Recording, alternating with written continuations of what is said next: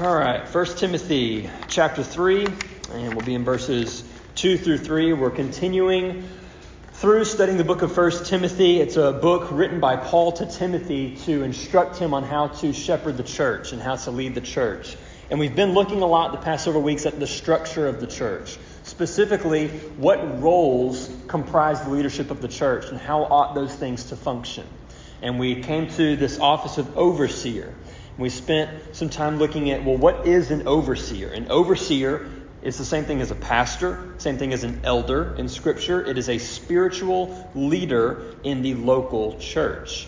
And there's a list of qualifications here in 1 Timothy. And I made the point that all of these are expected of all of us as Christians, except for two of them. But they should especially be true of overseers. So we've been going through and just looking at them individually. We looked at being above reproach, being faithful in our marital relationship, the husband of one wife for an overseer. So this week, we are going to actually tackle three different qualifications here that are all very related. Sober-minded, self-controlled, and not a drunkard. So 1 Timothy chapter 3, I'm going to read verses 2, and then I'm going to stop about halfway through verse 3. Therefore, an overseer must be above reproach, the husband of one wife, sober-minded, self-controlled, respectable, hospitable, able to teach, not a drunkard. Okay, let's pray. Father, would you please open up your word to us?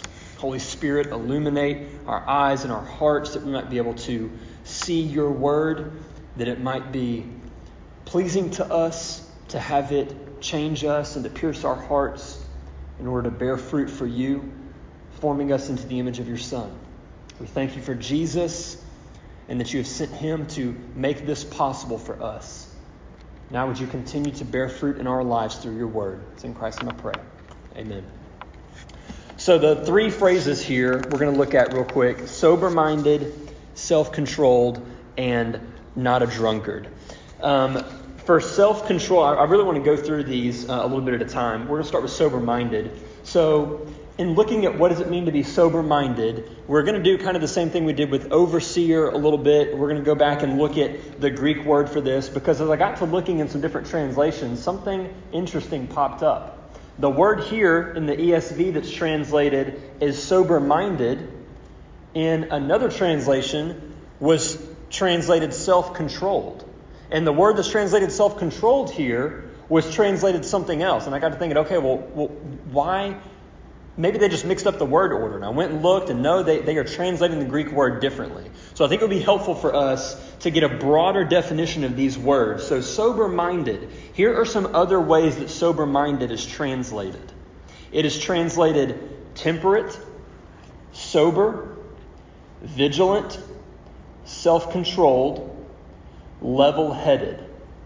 But it can also be used to describe a drink, interestingly enough. And when it's used to describe a drink, it literally means to not be mixed with wine. So this is the word that they would use to describe a drink that is non-alcoholic, basically, is what that boils down to. Okay?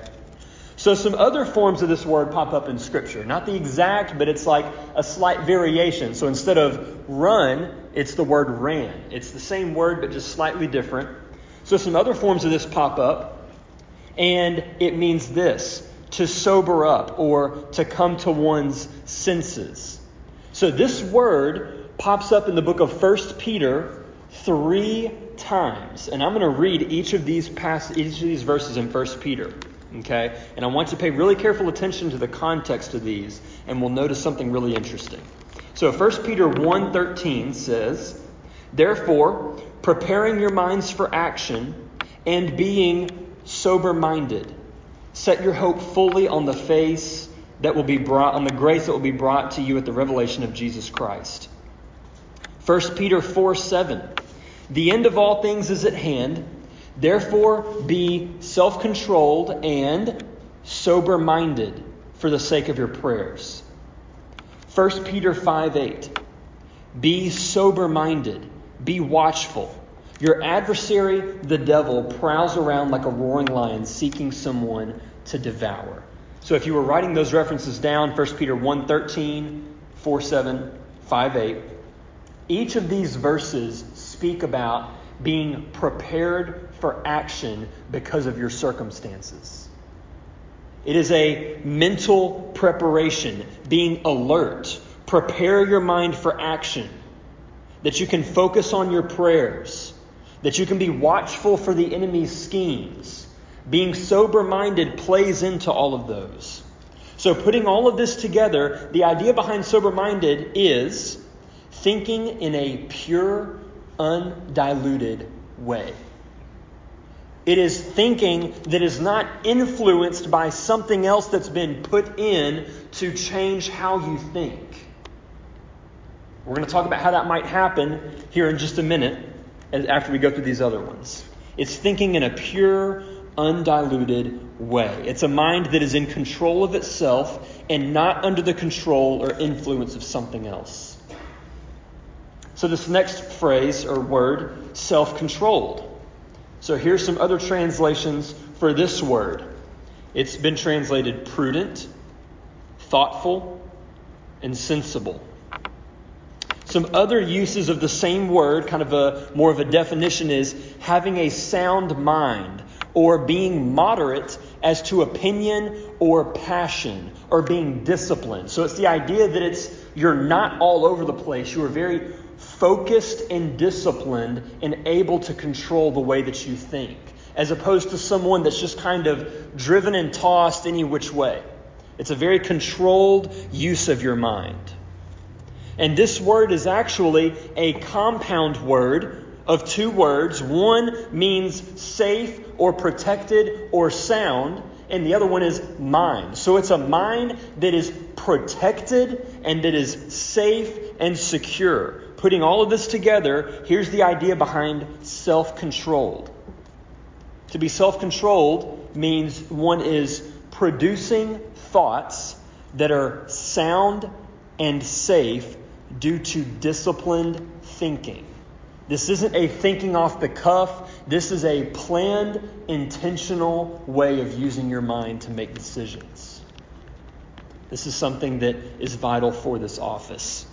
So this third phrase, not a drunkard. The first two are very similar. They are both translated kind of self-controlled. It's the idea of mind, slightly different. This last one here, not a drunkard. It seems pretty self-explanatory.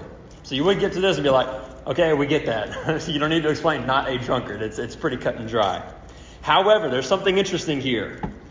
The Greek word that's translated drunk is not in this verse. It's not in this verse. And I went and looked at other translations, and they translate it as not given to much wine or not partaking in excessive wine. And I kept seeing that, and then I look at the ESV and I said, not a drunkard. Well, why don't we have the word for drunkard there? I think it's still an accurate translation, but it's interesting to me. Instead of the word that you would normally see for drunk, it's actually a form of the word wine. It's another compound word, and the first word is in or near, and the second word is wine. So it says, this overseer ought not to be a person that is in or near wine, is what that word literally translated means. Okay? Not in or near wine.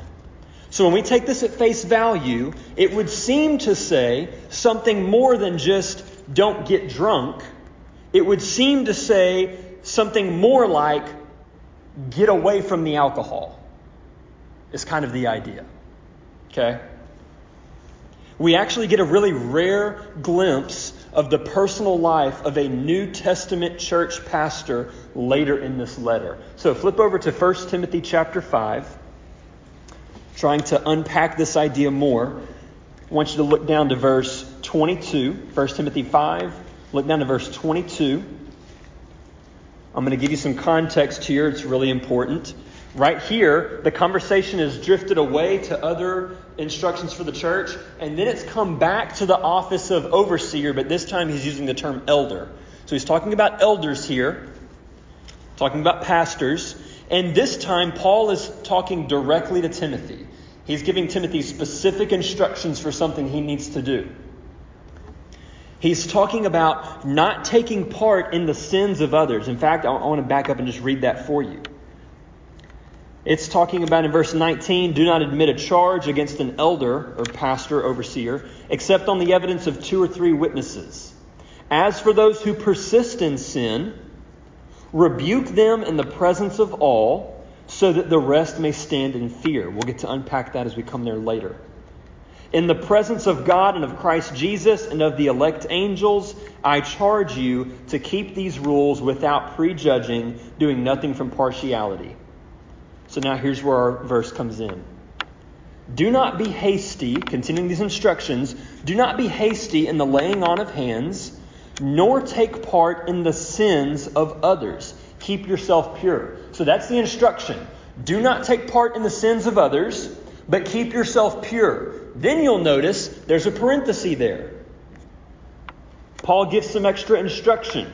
He tells Timothy in verse 23, keep yourself pure, but I need to tell you this, Timothy, no longer drink only water, but use a little wine for the sake of your stomach and your frequent ailments. So Paul, in talking to Timothy about pursuing holiness and not joining in the sin of others, that's the context.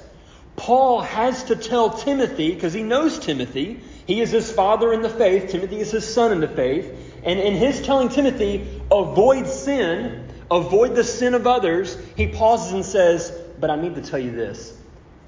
You really do need to take a little bit of wine for the sake of your stomach. You need to take a little bit of wine for your stomach and your frequent ailments, is what he says. Timothy, in his pursuit of holiness, was refraining from wine and only drinking water. They don't have a water purifier like we do in the hallway. They didn't have that. Wine was their water purifier. Timothy, in his pursuit of holiness, was not drinking it. And Paul, in telling him, don't give in to the sin of others, has to stop and say, okay, Timothy, look, I know that in pursuing this, you've decided to not drink wine, but I'm telling you that you need to drink a little bit of it for your health. You've got some health issues, and you need to partake a little bit. Here's what all this means. In Timothy's mind, in his personal discipline, we don't get a glimpse of this a lot in Scripture. In Timothy's mind, pursuing holiness meant avoiding wine altogether. Now, this would kind of line up with this compound word that we looked at, not in or near wine. Stay away from it. However, despite what it seems like Timothy's practice was, what did Paul tell Timothy to do? Use a little wine.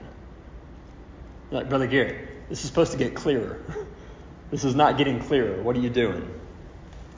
Paul instructed Timothy, a pastor, an elder, to regularly drink a small amount of wine for a specific medical purpose. If we tie all of this back to our original phrase, not a drunkard, now we can understand this idea.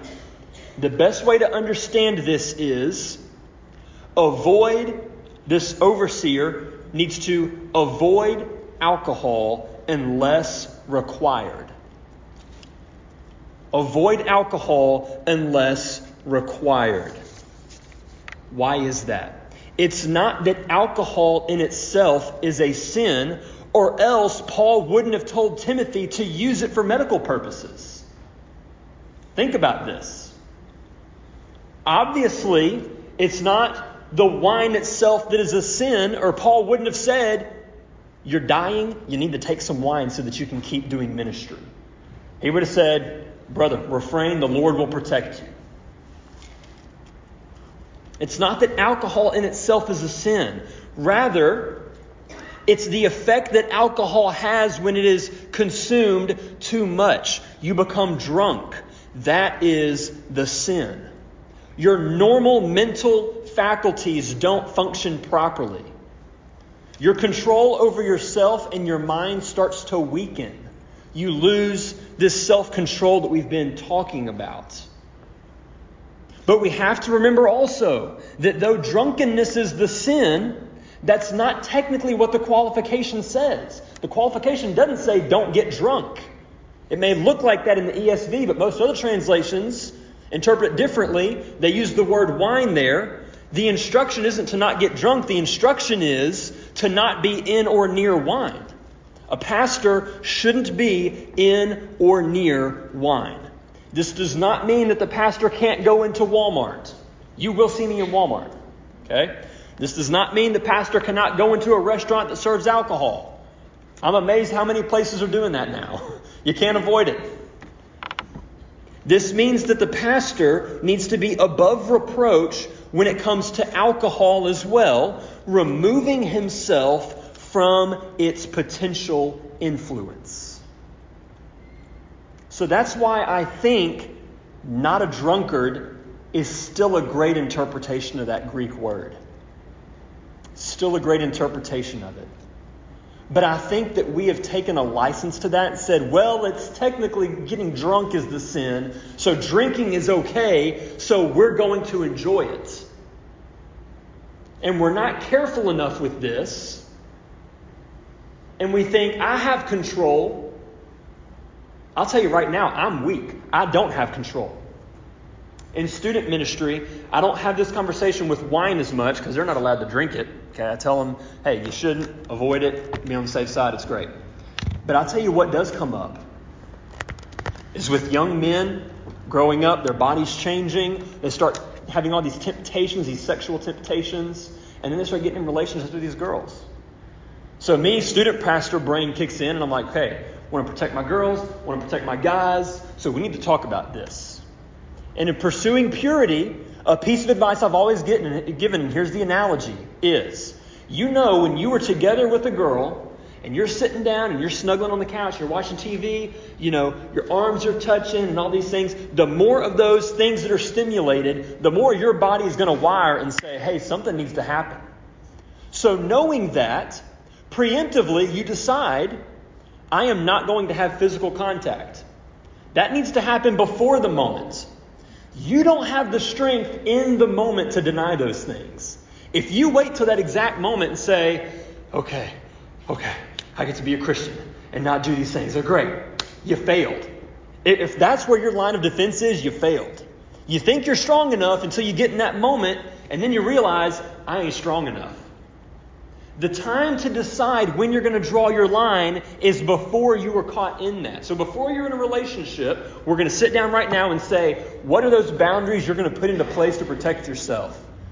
And the analogy I give is, let's say that someone says, hey, there's a ticking time bomb over there. It's set to go off in 3 minutes. You can go look at it as much as you want and figure out and just observe it. You got 3 minutes. Just be sure you're away in 3 minutes. Which of us, and I told the students, which of us is going to go over and be like, yeah, I want to get real close and just look at it. I don't care how much time is on that thing. It's a bomb. What am I going to do? I'm going to run the other way because I realize how dangerous it is. Well, but you could be near it for 2 minutes and 50 seconds and then run and be okay. I don't care. It's a bomb. When it goes off, someone's going to get hurt. What if it goes off early? What if it's supposed to go off in 3 minutes, but, went off 30 seconds early, malfunction? With that scenario, we would all say, get away. But then when it comes for young men, sexual purity, for some of us, alcohol, we say, as long as this, it's okay. I would say, let's just run.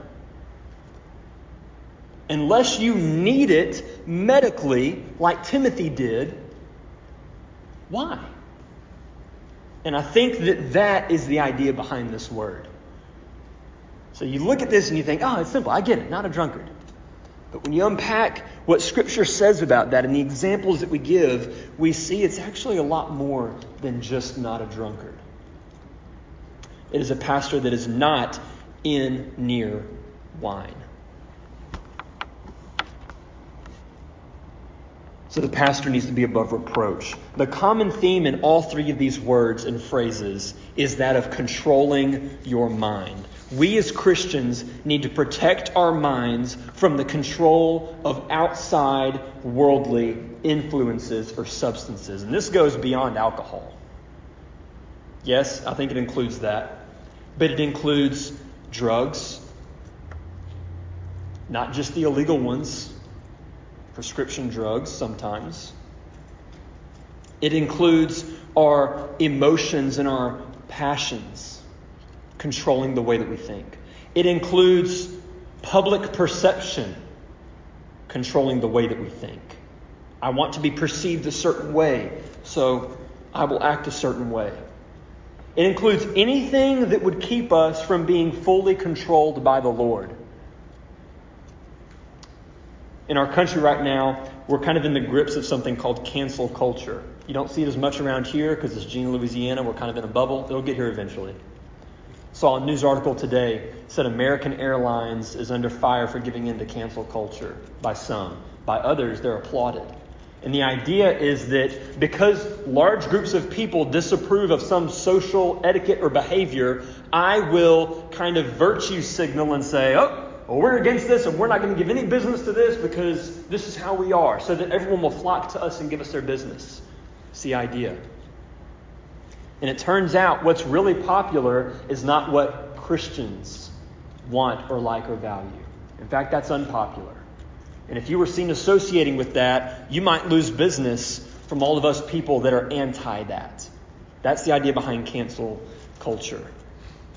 Businesses are being controlled by their desire to be viewed positively, and it's causing them to do things that they wouldn't otherwise do. We are controlled by a lot more than we realize. I would wager most of us in here are probably not controlled by alcohol. I would also argue most of us in here are probably controlled by things other than the Lord to some degree. The key is recognizing that happens. What are those things that are keeping me from functioning the way that God wants me to function? It doesn't have to be something physical. It can be an idea. It can be an attitude. Ephesians 5:17 through 21 gives us kind of an example of this. Ephesians 5:17 through 21 says this. It says, "Therefore, do not be foolish, but understand what the will of the Lord is.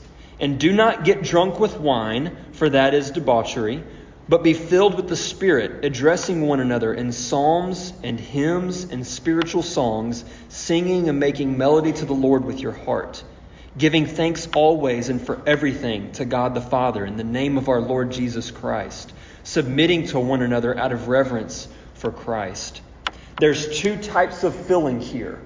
The first is the filling with wine, and the second is the filling of the Spirit. When we're filled with wine, it controls us. And when we are filled with the Spirit controls us. Paul is trying to say, be filled with the Spirit to the degree that He's controlling you. And out of that control will come songs and hymns and spiritual songs. That's what comes out of the Spirit-controlled person. We protect ourselves from the control of other substance or emotions so that the Spirit will have more control over us. That's the end goal. That's the end goal. I want to be controlled by God's Spirit. How do I do that? I fight to make sure I'm not controlled by anything else. Don't be filled with, I think you can fill in the blank there. Don't be controlled by, but be filled with the Spirit. And this is the gospel. Before we came to Christ, our life was characterized by sin's control. We still feel it. We still feel the effects of that. Before Christ, we were near it, we are in it, but in coming to Christ, He calls us with two words. He says, repent and believe, have faith. The one who will not give up the control of sin will not receive the control of Christ. It requires giving up that control. And it's the same thing for us as Christians now. We're on this side of the cross, but there are still some things that are controlling us in the way that we think that we need to give up control over in order to have more control from God.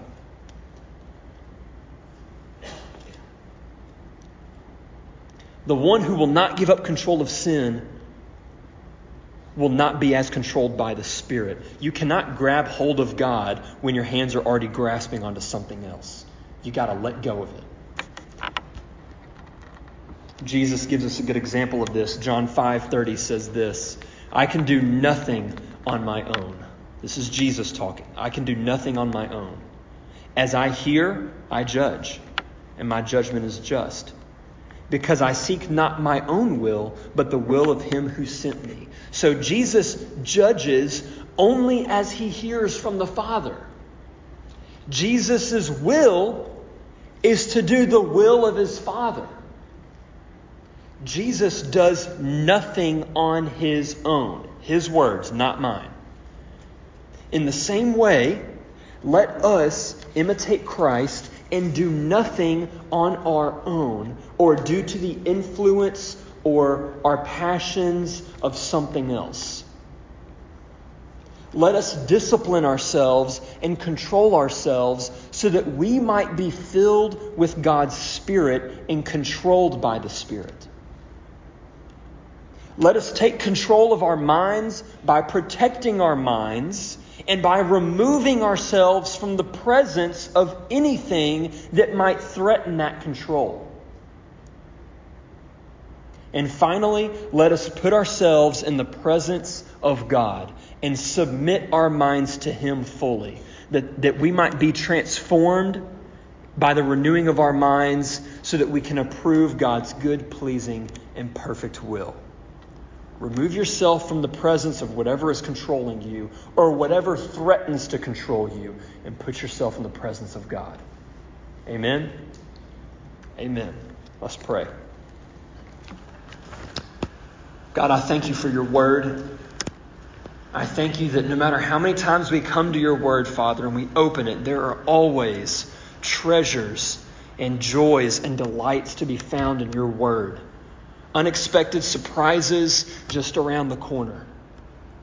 I thank you for being faithful, Father, when you tell us that your word will not return void. I thank you for demonstrating your faithfulness as we study your word and are changed by it and we see fruits that come from it. Father, I praise you for your faithfulness. I praise you for the example of Christ that you've given us. That he would not just die for our sin, but that he would show us how to live out from underneath its control. Would you submit us to your every will, Father? Would you make us into a church that is not controlled by public opinion, that's not controlled by different substances, that's not controlled by our own inner desires and passions, but that's controlled simply by your Spirit? Would you transform our minds according to your word that we might have better control over our minds and not be tossed to and fro based on whatever convincing wind philosophical idea kind of sweeps the nation? We don't want to be subject to those things, Father. We want to be subject to your word. And we need your word to transform our minds for that to happen. So, Father, give us self-control. Give us a sober mind. Take us away from the presence of anything that threatens that and place us within your presence so that we might be transformed by you for your glory. We thank you that you have died in our place for our sin, that you've given us new life. We love it and we love you. It's in the name of Christ Jesus we pray. Amen.